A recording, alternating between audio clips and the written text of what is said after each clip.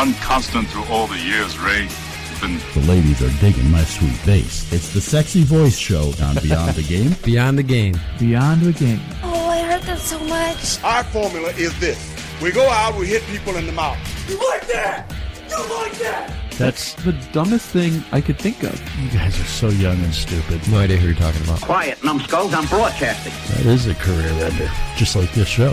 Please clap. You're already famous in Rochester, but watch out, world. We would be honored if you would join us.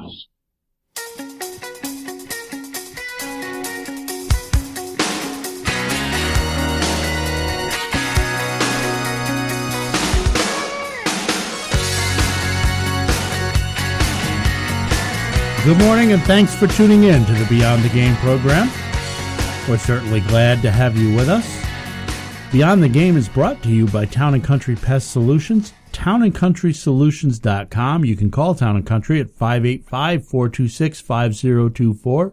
That's 585-426-5024. Town & Country Pest Solutions, fearing nothing but God.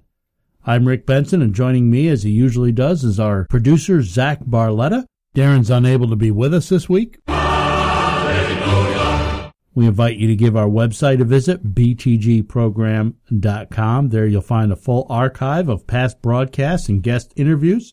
You can also support the program by picking up a snappy-looking BTG t-shirt. All proceeds of the t-shirts go to support the program, which, by the way, is primarily listener-supported. You can interact with the show through Twitter, other social media platforms, at BTG Program. Tweet at us and let us know your thoughts, or even call our studio line and leave your thoughts with us that way, 585-431-1202, 585-431-1202, and who knows, maybe we'll even play them on the air. Well, Zach, it's not the Olympic Games, but at least with Copa America going on here in the United States, none of the athletes are at a real risk to be going home with the Zika virus. Has this tournament captured your interest at all?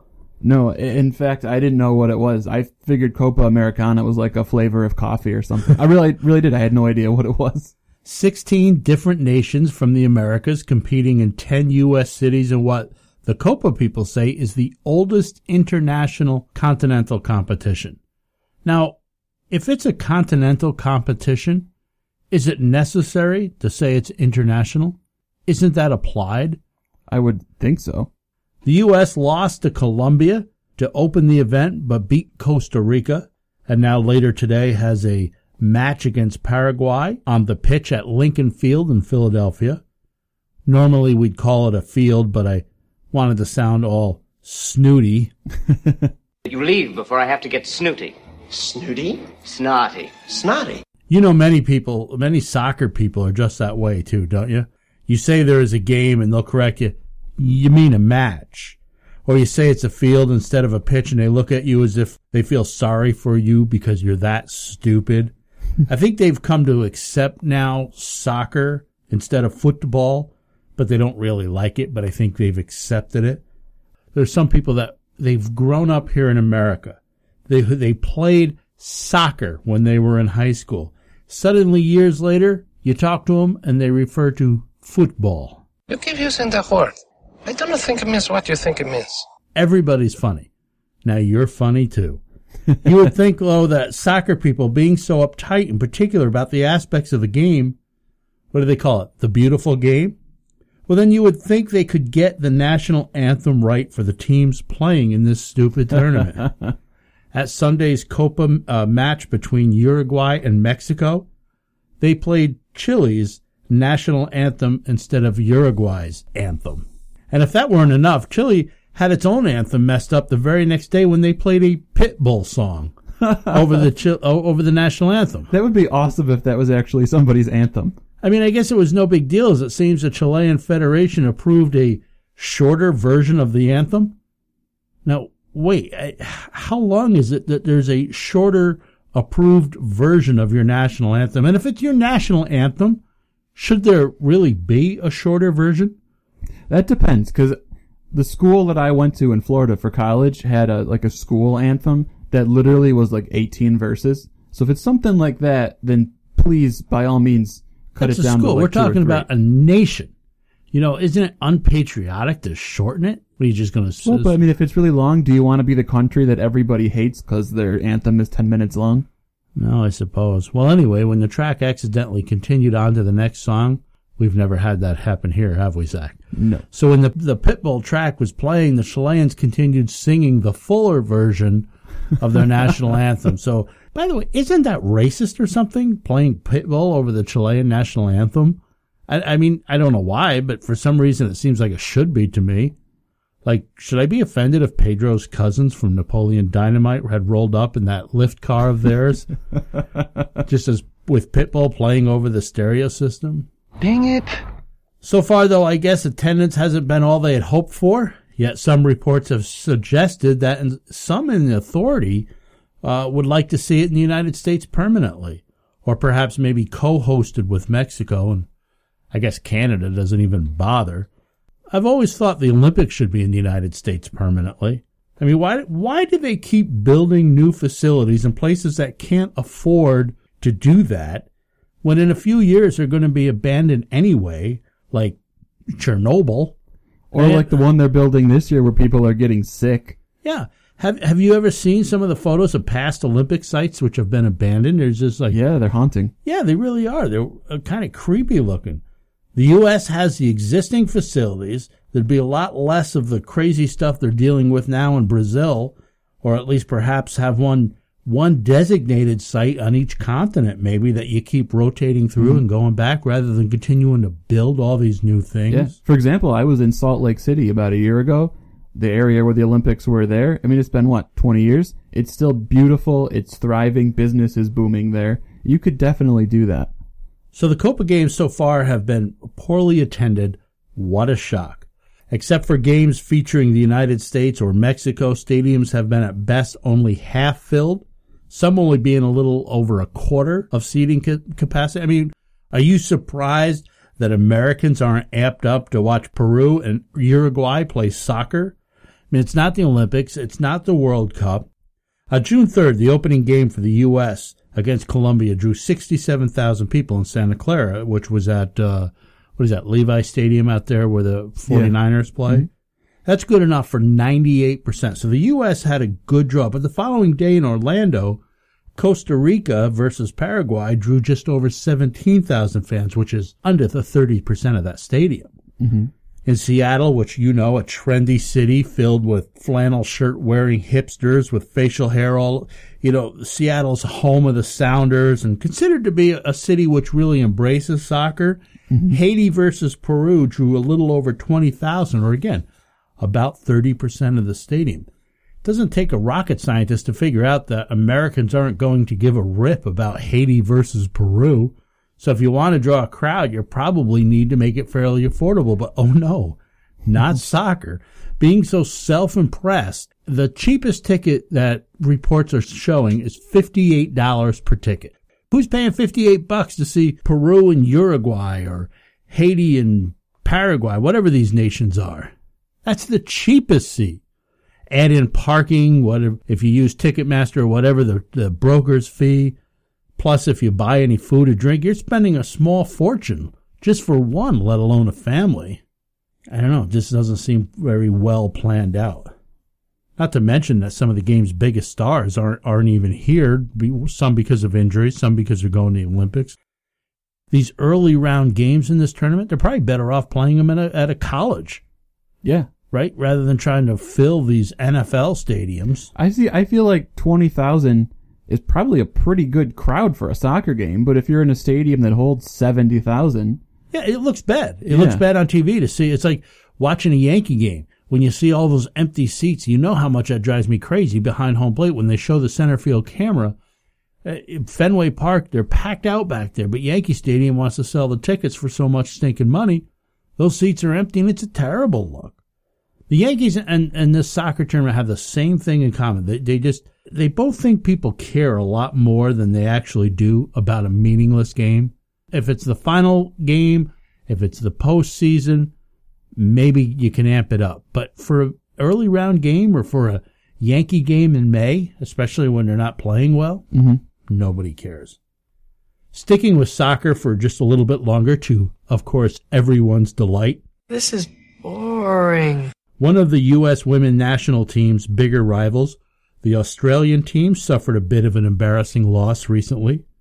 The Aussie women had beaten Brazil, you might recall, to get to the quarterfinal of last year's World Cup before they lost to Japan. They got shut out 7-0 in a friendly against the Newcastle Jets. Oh my gosh, that's terrible. Yeah, but the Newcastle Jets are an under-15 boys team. That escalated quickly. The Matildas, as is their nickname, were without a couple of their key players, but they were still fielding a fairly strong lineup and featured a number of their more experienced players. And yet they lost, and lost big to a boys under-15 team. Now, to be fair, the Matildas often practice against high school-aged boys because there aren't other competitive women's team in Australia for them to play against, which is unfortunate for them because that's a no-win situation, isn't it, for them?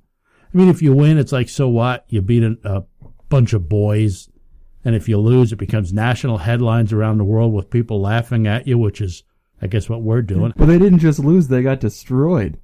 Yeah, they really did.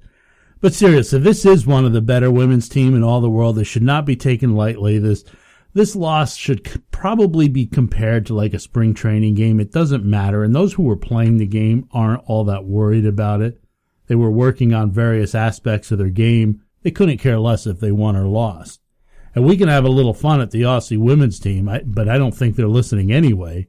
But you may remember that in 1992, the U.S. Olympic Dream Team, that team that included Michael Jordan, Magic Johnson, Larry Bird, that same team that, I mean, they just thumped everybody they played. Mm-hmm. Well, they did lose a practice game, 62-54. They lost to a bunch of college kids. Now, those college kids were Penny Hardaway, Chris Webber, Grant Hill, but even so, still, that's the U.S. Dream Team, and they lost a practice game also. Okay, one more football story, but this time we'll talk real football, American football. The Jacksonville Jaguars recently signed wide receiver Allen Hurns to a $40 million contract extension, which is a pretty good haul for a guy who was an undrafted free agent, and he parlayed a strong 2015 season. He had over 1,000 yards and 10 touchdowns, and he parlayed that into a heavy payday. Well done him. But then consider he not only overcame being undrafted, but he's also allergic to grass. Get off my lawn. I'm not talking Willie Nelson grass. We're talking the stuff that is on the field on which he makes his living on. It's a good thing he scores a lot of touchdowns where he's not getting tackled. That's like supreme confidence, man. They're not going to tackle me anyway, so I'm signing because the Jaguars' home games are on grass. Most of their road games are on grass. They practice on grass. When he gets tackled, he's tackled onto the grass, most often sliding across it and grinding it against his skin. My man is a professional football player allergic to grass, and he's going to be getting about $20 million guaranteed in this deal he just signed. Talk about an added incentive not to get tackled. I don't want to hit the grass. I'm allergic to it. Hearn says he tries to avoid contact with grass by wearing long-sleeve shirts and tights. Did I mention he plays for Jacksonville, Florida? A little warm there. Apparently his condition doesn't affect his breathing, though it does cause his rashes and irritation. He says sometimes I break out, sometimes I don't. At times it gets pretty aggravating, but for the most part, it's been holding up pretty good. Hasn't affected his play. I guess not. Coming up today on the program, we're going to talk with Misha Morrow. Not only is she the owner of the Missouri Archangels women's basketball team, but she's also the commissioner of the Women's Blue Chip Basketball League, a premier development league for women looking to go pro. And believe me when I tell you, you can hear in her voice the joy she has in Jesus.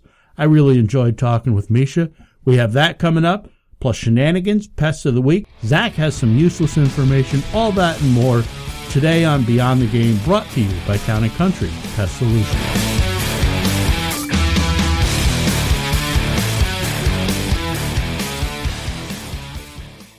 Title sponsor of Beyond the Game is Town & Country Pest Solutions. Town & Country has been in business for nearly 3 successful decades. They know how to get the job done, covering Rochester, Syracuse, Buffalo, Albany, Watertown. Well, just about any place that you can pick up this radio station is a place Town & Country Pest Solutions takes on pests and critters of all kinds.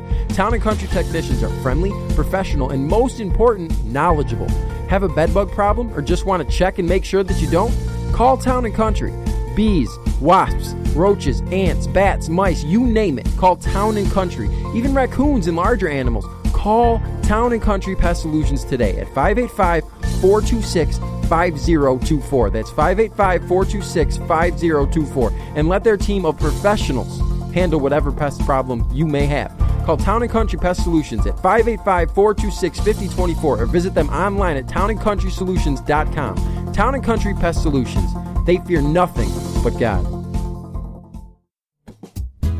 I've been telling you about McAfee's Remodeling Company on this show for a long time. They're family-owned and have been in business for nearly 2 decades. They're great for all your interior and exterior home remodeling needs, but they also do much more. McAfee's Remodeling is now proud to offer hydro garden construction to help you become more self-sufficient by growing food in your own home year-round. And they are now proud to be offering skylights and light tunnel installation. Light tunnels bring more healthy, natural light into your home, allowing you to use less artificial light and save on electricity. So give McAfee's Remodeling a call at 585-402-1070. That's 585-402-1070. Or visit them online at McAfeeRemodeling.com.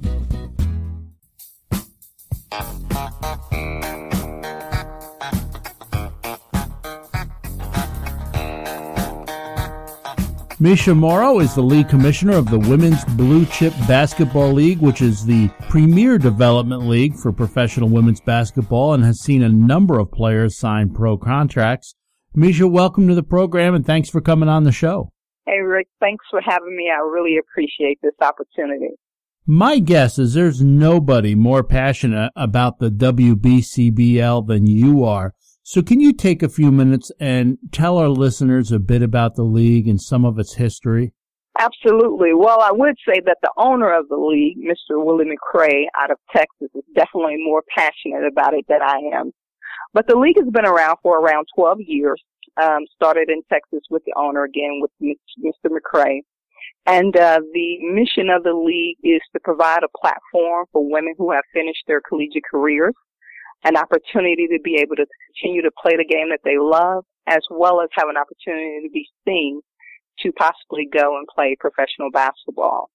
We have 30-plus teams across the country, and there are several divisions, and we've had somewhere around about 200-plus people that have gone on to get professional jobs within the sports industry overall. Do I understand it correctly that you also own one of the franchises, the Missouri Archangels? Yes, absolutely.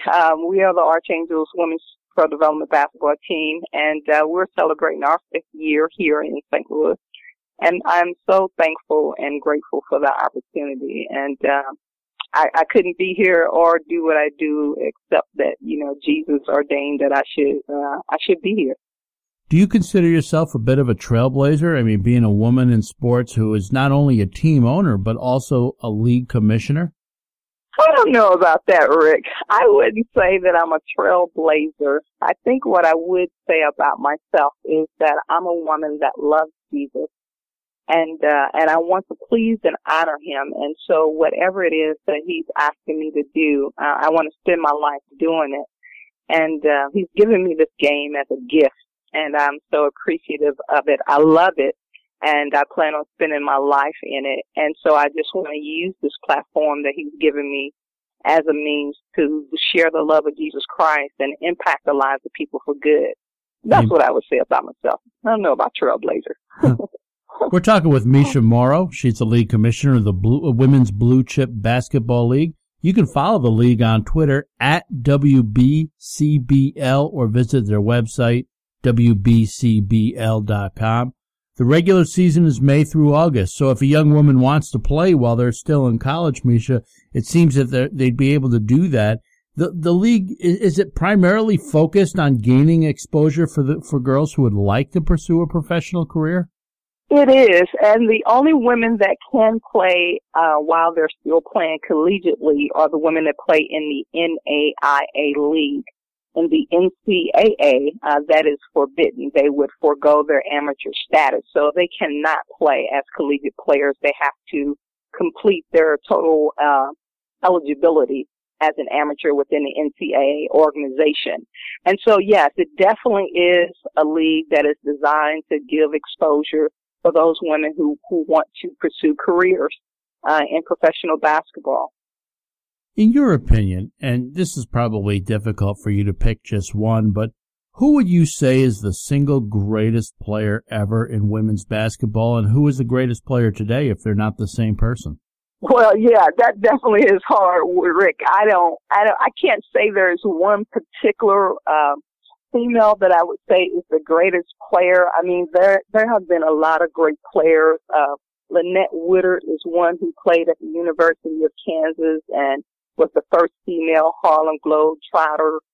You had Cynthia Cooper, Cheryl Swoops. All those are great players of times of old. Current great players, of course, is Tamika Catchings. If you want to say that she's in probably the top 5 great players, you can say that because she's won championships from high school to college to professionally and Olympics. So she is a rare professional female athlete that has had the opportunity to win championships on all those levels. Then you have Maya Moore, Diana Taurasi, Candace Parker. So you have a whole slew of women who are great female basketball athletes. So I couldn't just pick one. I was looking at the league's website, WBCBL.com, and I see that Romans 10:9 is prominently displayed there. What role does faith and or the Word of God have in the league? Well, faith is how the league got started and how it is sustained. The owner is a believer, a lovely man of God, and is firm in his faith in Jesus. And he perpetuates, that on everything that he does, everything that he writes, all his emails, everything has that scripture. And so his goal is to win souls through Jesus, using basketball as a platform to do so. And so for him and for those of us that are believers within the league, that's what we are setting forth to do. Once again, we're talking with Misha Morrow. She's the league commissioner of the Women's Blue Chip Basketball League. Now, I understand you mentioned you're a believer in Christ, and you got to share the gospel, or you get to share the gospel on occasions at Archangel's home games. Can you talk a little bit about that and how that opportunity came about? Absolutely. Well, this year, before our season started, I felt like the Lord was leading me to preach the gospel after our game. And, of course, that's a little unorthodox. Yeah. I have personally never seen anybody preach the gospel after a sporting event. I've seen testimonies given. I've seen gospel concerts, happen after the event, but I'm not aware, and I could just be sheltered. And so, but I felt, I felt like, okay, God, you're asking this of me, and I want to obey you. I want to do exactly what you are telling me to do. And so, God kind of formatted it out for me. He said, just take 7 minutes. Take 7 minutes and declare the word of God to the people whosoever will, that's listening. Because I was asking God, I was like, God, how do you do that? How do you move and facilitate through the end of the game, people shaking hands, fans getting out of the stands and getting ready to go, because I didn't know what that looked like. And so my pastor told me, she said, God will make a way. He said, just do, what it is that he's asking you to do, and God will make a way. And so lo and behold, I just would put like a few minutes on the clock, and we would announce throughout the game as it's occurring. The announcer would announce that, after the game, we're going to share our faith, and tell you about the love of Jesus Christ. And if you'd like to listen to it, just stick around.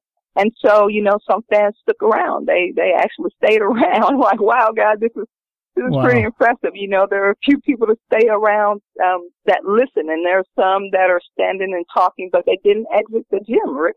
They did not leave the gym. Not all the fans left the gym. That's outstanding. What's been the response to that? Have fans been excited to hear it? Have they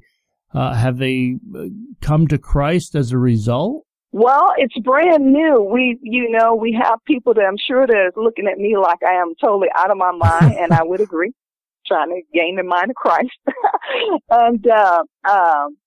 And they have just listened, and they don't respond. The first 2 times, Nobody really responded. The last game, which was last Saturday, I actually had my coach keep our team on the bench, and I told the visiting team, which was from Arkansas, I told him that, hey, we're going to take a few minutes after the game and preach the gospel. So if you guys like to stick around immediately following the game, you're welcome to do so. And so they stuck around.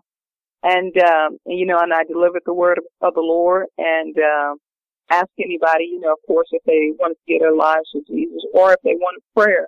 And so 3 of my team, my players on my team came for prayer. And so I was just in awe of God because I hadn't, that was God that said, tell the team to stick around because we hadn't done that before. And so to see them, running up, actually one of the players was like, hey, y'all come on up here.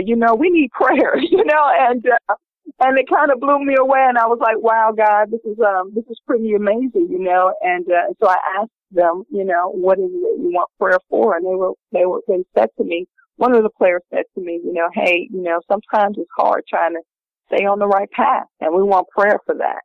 And it just blessed my soul, Rick. And we prayed for him, and hugged him, and I was like, wow, God, that's a tremendous blessing, because, and the reality of it, just probably me lacking faith, I didn't think that anybody ever in, any short period of time would respond because, again, that's, where do you see that at? Who's going to walk down? And not that we have a ton of people in the gym, but still, it's a gym. It's a big place, and there's people in there, people that you don't know. And a lot of times people are fearful about what other people are thinking about them. And so for somebody to walk forward, takes a lot of courage. Sure. And then I saw that and I was like, wow, okay. Bless your name, Lord. You know exactly what you're doing. Yeah. I just want to follow you. What a testimony to do that. What about you? Can you share the circumstances where you first responded to the call of Christ and received him as Savior? Absolutely. I was blessed to get a full ride to the University of Kansas for women's basketball. And in my senior year, and let me back step a little bit. I wasn't raised in a church. I was raised where we went to church like on Easter and Mother's Day and things of that nature. So I usually was at home sleeping real late on Sundays and then waking up watching Cowboys and Indians. And I asked my mom about that, and she said, when she was a little girl, she was forced to go to church. So when she got old, she determined she wasn't going to, she was going to go when she felt like it, and she wasn't going to make her kid go. Now, I don't agree with that philosophy at all as a believer in Christ, but that's what she told me. And so I was on campus one day. I was coming back from classes, and I was headed to the dormitory. And I don't know, what organization was out there, Rick, but they were handing out those little New Testament Bibles, those little small ones that they hand to you. Yeah. And I grabbed one of those. And as I walked away, I looked up into the sky and I said, Lord, I know to serve you is right.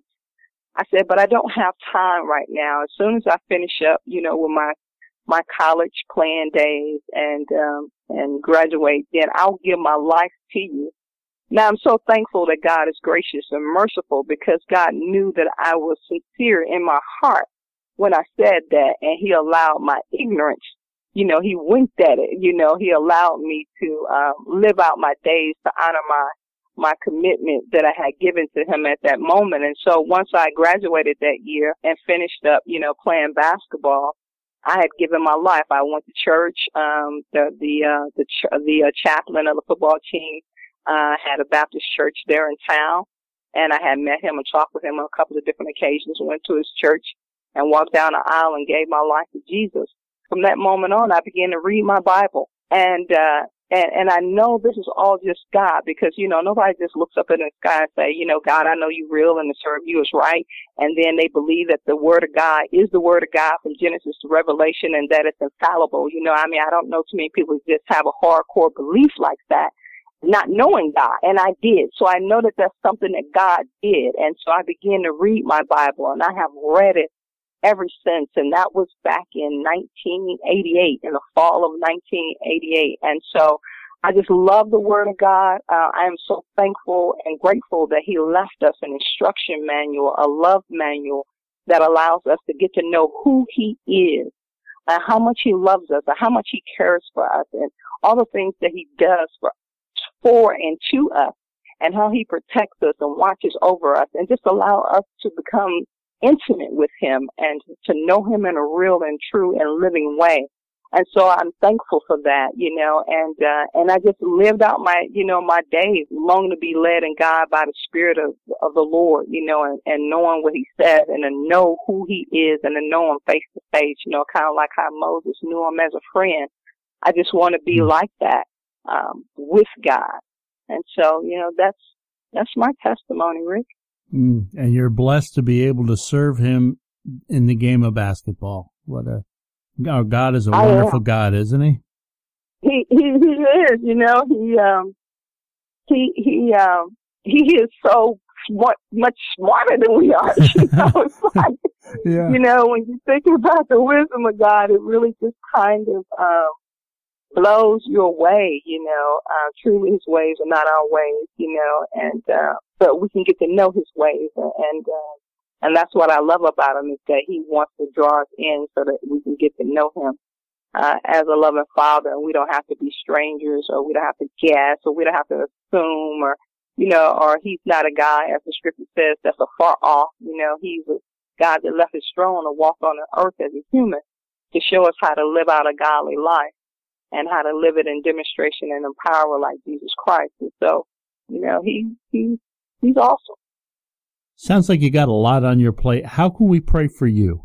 Well, awesome. Thank you. I do. Pray for me, the Archangels basketball team, and pray for the league, the Women's Blue Chip Basketball League. That we fail not, that we falter in the middle of the storms. I feel like this is our 5th year again celebrating being in the league, and it's surely and truly 100% by the grace and mercy of God, Rick, because I'm just an amateur trying to learn how to go pro. And so, being a novice, you make a whole bunch of mistakes, and I have. But at the same time, in this year, in committing to preach the gospel, there are some storms that have come that I really didn't anticipate. You know that things are going to happen, but you don't know what they are until they happen. And so there's been some internal struggles that we've had with our players and coaching, and we've lost for 5 years in a row, and that's very hard on me because as a player, I won, and I won big, and I won all the time. And so it's very hard to be on the opposite end of that, of losing. But I also know that there's some humility, and there's a tremendous amount of learning that is occurring through the humility. And so that's pressure for me, as a person that's won, and as a person that likes to win, as a person that know that we win in Jesus. And then of course there's the financial burden. We don't have any sponsors. We don't have any real donors. And so my prayer is that my request is that you guys would pray, that I don't falter, and that we don't falter in the adversity of the storm. God says don't despise small beginnings, and we're still in our small beginnings, but that I'd hold on to the word of God and the call of God, and that I would persevere through the struggle until God leads us into prosperity and into victory. And so that's my prayer, as well as that, if people feel led, that hear my voice, that says, hey, I hear her, she's trying to win souls, and she's trying to live this thing out and use this platform for Jesus Christ, and I'd like to contribute to that. Well, we need financial contributions, and so if there's anyone that, feel led to do that, we gladly accept that. And so those are the things that I would pray, that I would ask for prayer for, that I faint not. Misha, and that we win souls. I'm sorry, let me add that. The number one thing, Rick, is for souls to be saved. That's my number one mission, that souls be saved. I'm sorry. Well, praise the Lord. Misha, I appreciate you coming on with us, and I want to thank you for all that you do for the cause of Christ. Well, Rick, again, I thank you for the opportunity. It's such a blessing. I don't take these things for granted, and I really don't even know, why God chose me to present me and put me on platforms such as yours, but it's such an honor, and I don't take it lightly. And so I'm very gracious for the opportunity to come before you, those that you represent, the church, and the body of Christ. So thank you so very much. No, it's our pleasure to have you on. We've been talking with Misha Mora. She's the commissioner of the Women's Blue Chip Basketball League, and she's also owner of the Missouri Archangels. You can follow the league on Twitter at WBCBL or visit their website, WBCBL.com. Zach, if I'm not mistaken, was that our first female interview? I think it was. I feel like we must be a bunch of chauvinists here or something. But she was great. We got to have more women on our show. Absolutely. It's nice to have a fresh voice. You're listening to Beyond the Game. Coming up after the break, we'll have shenanigans. This is Beyond the Game, brought to you by Town & Country Pest Solutions.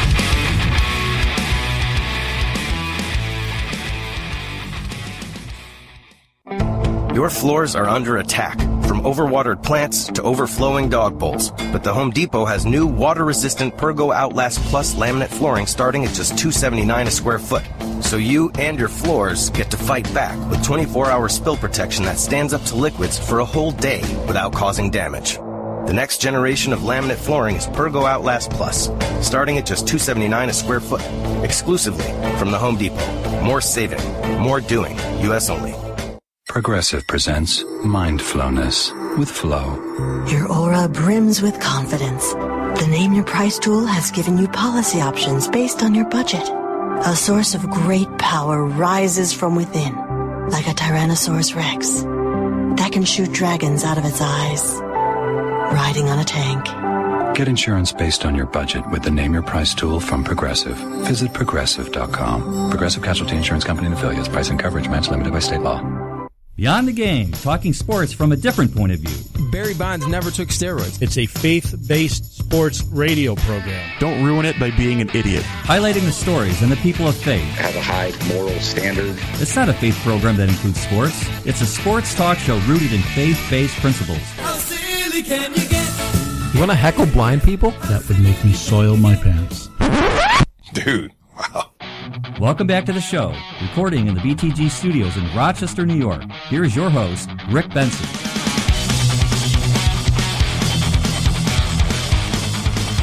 Welcome back to Beyond the Game. Benson and Barletta here with you.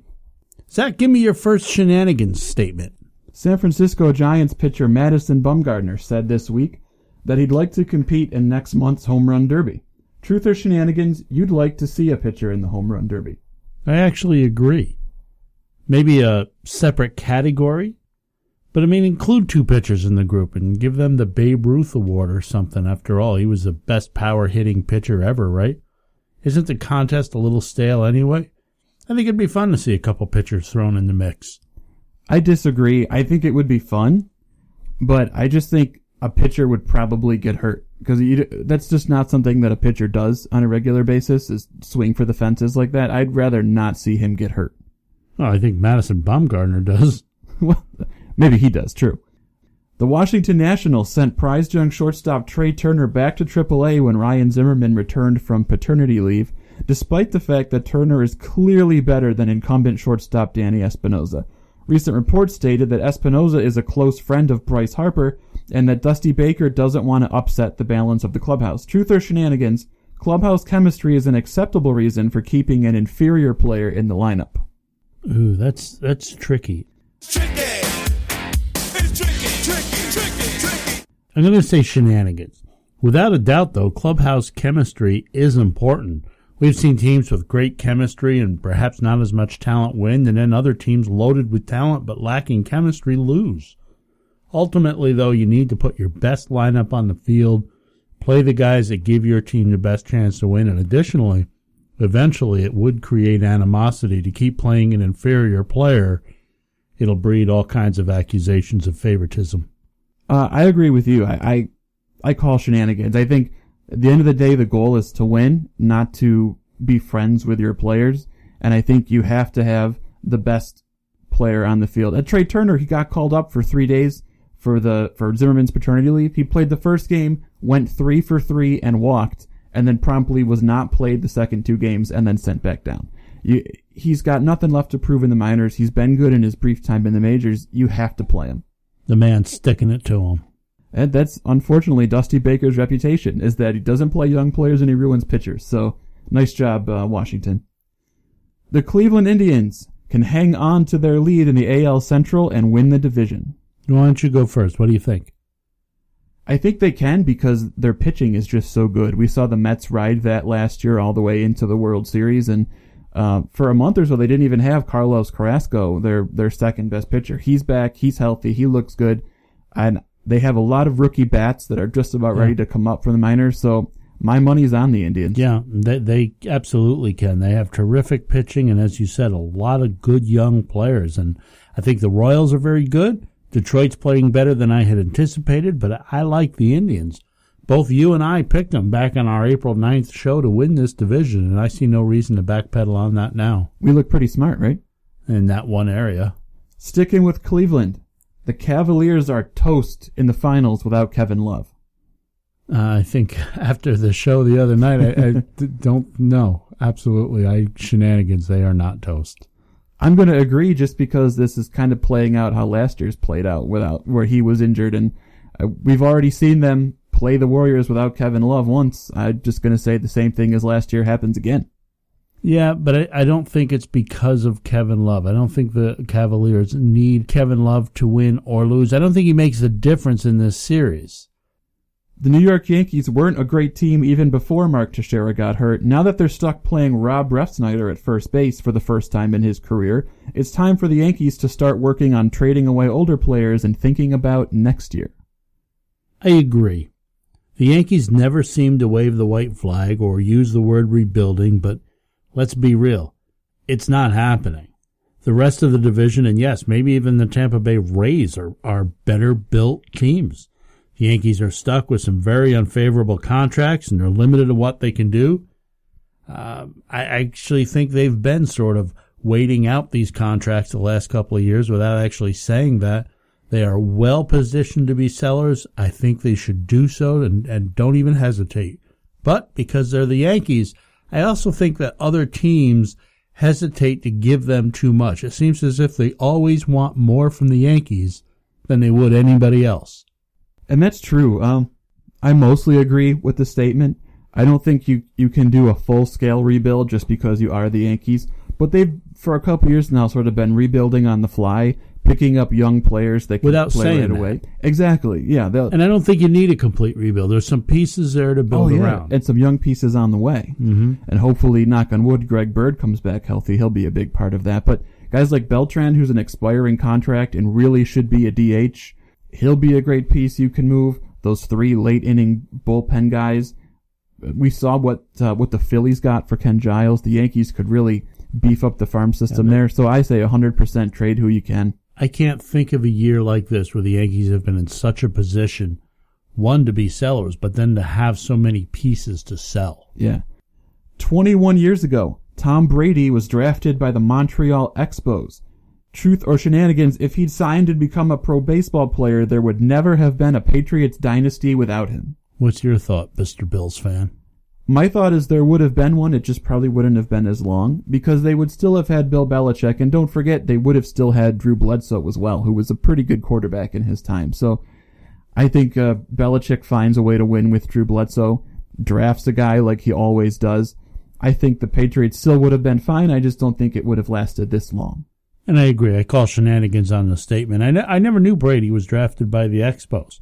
Until you said that. I never knew that. It was something I learned this week as all the trivia was coming out because the Major League Draft was this week, and it was something that I saw on Twitter, and I thought you'd appreciate it. I mean, the reality is that the Patriots struck gold. He's a 6th-round pick. Has turned out to be an amazing selection by New England, but no doubt they probably they would have gotten another quarterback. They wouldn't have gotten a quarterback like him, but they would have gotten somebody. You know, over the years, we've seen him release great players, star players, and be just fine.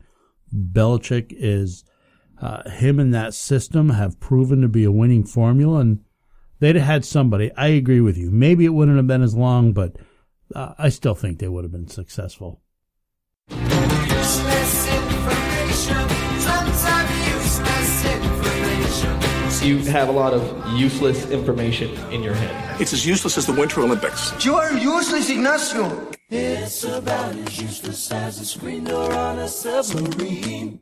Benson, everybody knows the 2016 Minnesota Twins are bad at baseball, But here's something to help you appreciate just how terrible they really are. Tampa Bay's Logan Morrison entered last week's 4-game series versus the Twins with only 3 home runs on the season, and he left that series with 7.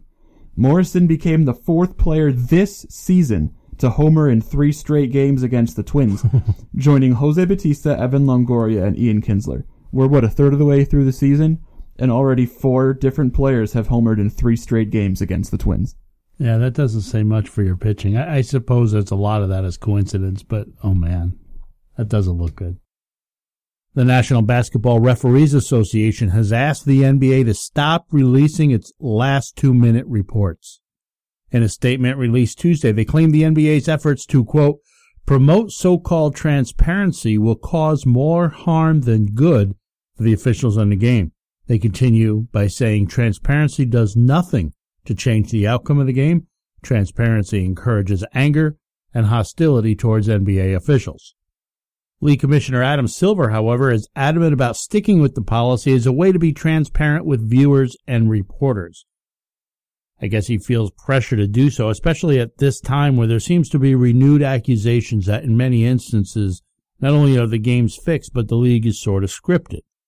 An NBA spokesman responded in a statement by saying, "We understand the referee union's desire to protect its members, but the fact is that in today's world, transparency is necessary for any organization. The NBA is no different, and we are committing to protecting the integrity of our game." If you're not familiar, the last 2-minute reports, or what the league calls the L2Ms, these review the officials' calls, their fouls, their rulings, both the ones that were accurate and the ones that were inaccurate in those games that are within 5 minutes, are within 5 points and at the 2-minute mark until the end of the game. So it's the last 2 minutes of the game. Regardless of what the reports do reveal, the outcome of those games, of course, doesn't change. So if they found something was blatantly wrong or inaccurate or called incorrectly, they're not going to change the outcome of the game. This is a tricky one. The transparency is a good thing. Being above reproach and acknowledging when a mistake was made in an effort to improve and not continue making those mistakes. But it doesn't seem to me that it needs to be made public because I think the refs are right. It's only going to breed contempt. I have to think that many times, perhaps a minor mistake may have taken place and few people would have noticed, but now here's the league bringing it up and in fact pointing it out. Why would you do that? This isn't a situation where perhaps I've sinned against someone personally and I need to go to them and maybe confess my sin or definitely confess my sin and apologize to them. This is not that situation. It's a call in a basketball game that may have had no adverse effect on the game at all. So why bring it up if it isn't an issue? Mistakes happen. It's a fact of life. By releasing these reports publicly, the NBA almost seems to be suggesting that not only is perfection possible, but that it's the expectation. In fact, perfection is not obtainable.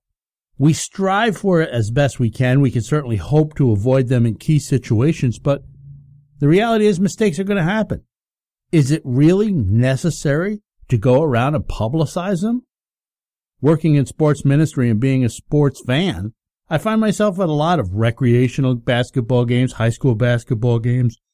Countless times a foul is not called, or perhaps it is called, whichever the case may be, and the fans, they're immediately all over the refs.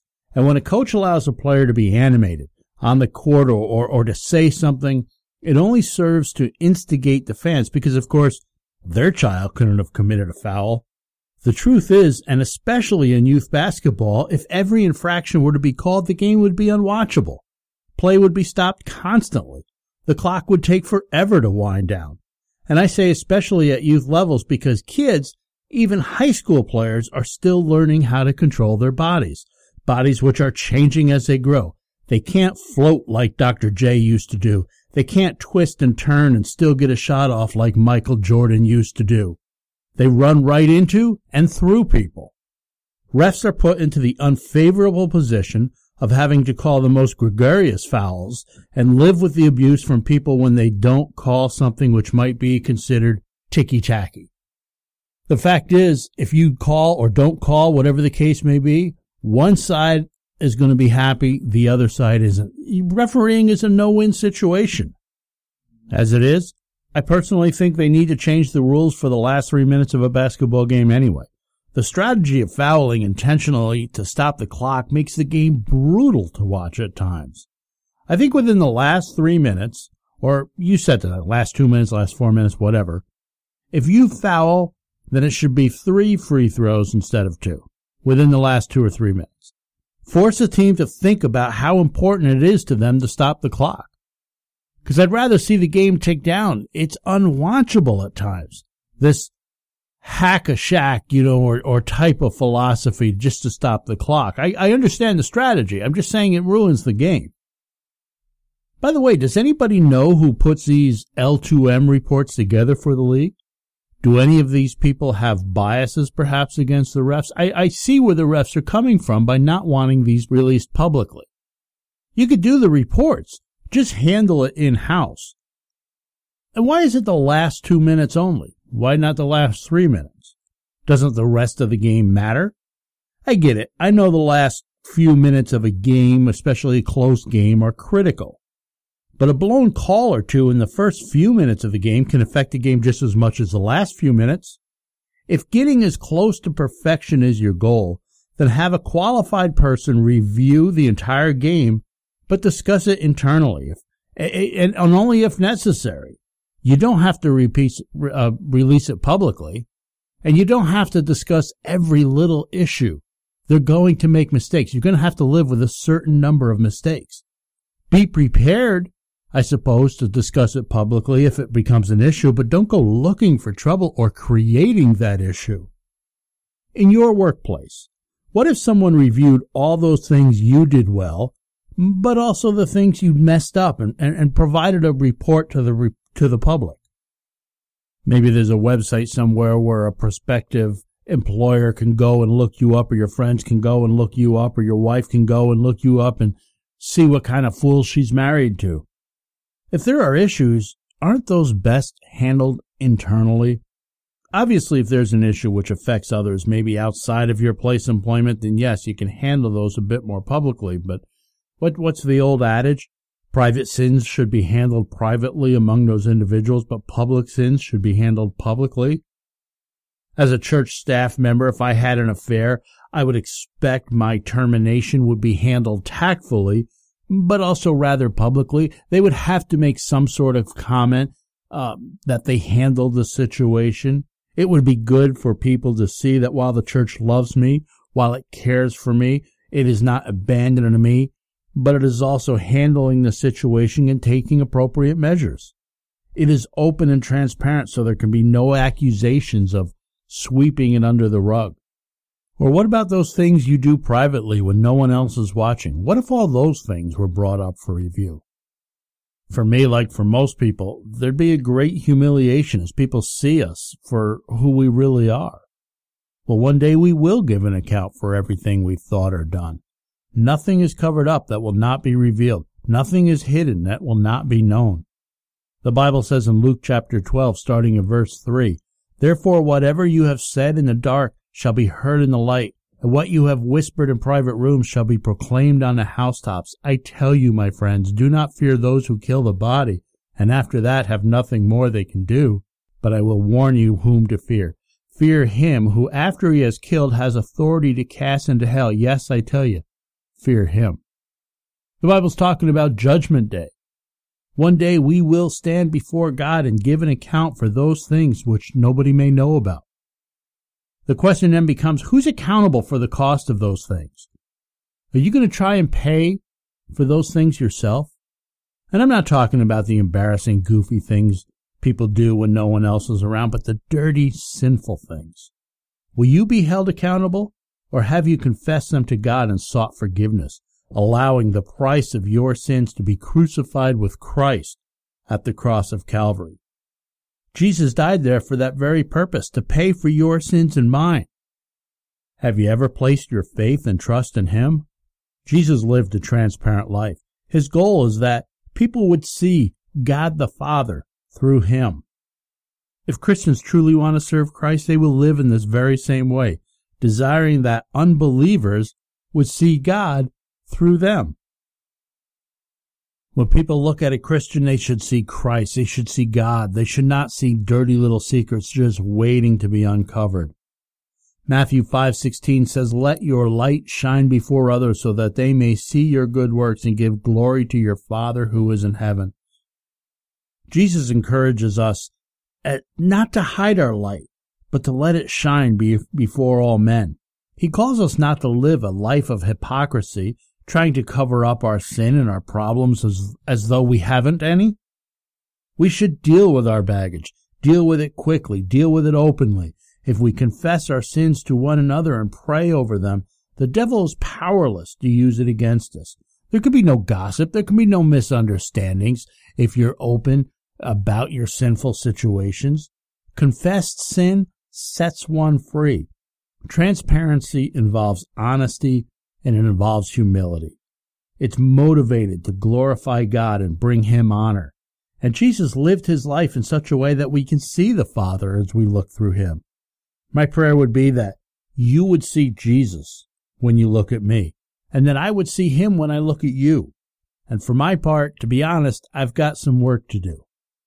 Maybe you thought that all Christians were hypocrites, all Christians are judgmental. Well, I am a Christian, and I can tell you that they're sinful.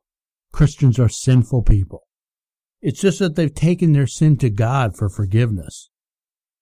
I do hope that you would see Jesus as you listen to us on this show. I hope that you can feel Him reaching out to you, and I hope that you respond. Whether you're a believer who is holding on to unconfessed sin, or perhaps an unbeliever who needs to come to Jesus for the very first time. Jesus says in Revelation 3:20, "Behold, I stand at the door and knock. If anyone hears my voice and opens the door, I will come into him and eat with him, and he with me." Do you hear His voice today? Are you ready to let Him into your life? If you want more information, you can go to our website, btgprogram.com. You can email me here at the show. I'd love to pray for you. Once again, our website is btgprogram.com. You can also call our studio line, 585-431-1202. Beyond the Game is brought to you by Town & Country Pest Solutions. We apologize. We are up against it. So, Zach, why don't you give me real quick your pest of the week? It's Kansas City Royals pitcher Yordano Ventura, who threw at Manny Machado last week and started a brawl. It's not the first time. He did it a couple times last year that started some fights. He's got to grow up and stop throwing at dudes. He's a little guy. He's my pest of the week. Although he should be allowed to pitch inside, so I should have went with Manny Machado, but I am going to go with former NBA player Gilbert Arenas, probably best known for his time with the Washington Wizards. Agent Zero, who has been known for guns in the locker room, lawsuits against his ex as well as others, a video in which he F-bombs his kids, almost seems to intentionally be insensitive to get a response and garner some sort of attention. Did you eat a lot of paint chips when you were a kid? Prior to Game 3 of the NBA Finals, Arenas went off again, sifting through his profanity-laced idiocy, said that Kevin Love should wear, quote, "wear one of those retard helmets." Come on, son! This guy, as if he hasn't shown himself to be foolish enough, those kind of comments are hurtful, stupid, and completely unnecessary. The guy's a former all-star point guard. Conduct yourself with a little dignity and respect instead of acting such a loser. Let's hope that his cousin Javier, a cornerback who signed with the Buffalo Bills earlier this year, has just a little bit more class. Gilbert Arenas is my pest of the week. Thanks for listening to Beyond the Game. Beyond the Game has been brought to you by Town & Country Pest Solutions, townandcountrysolutions.com. You can give them a call, 585-426-5024. Tell them Benson sent you. For Zach, I'm Rick Benson. Lord willing, we'll be back together again next week right here at the same time. Have a great week, everybody.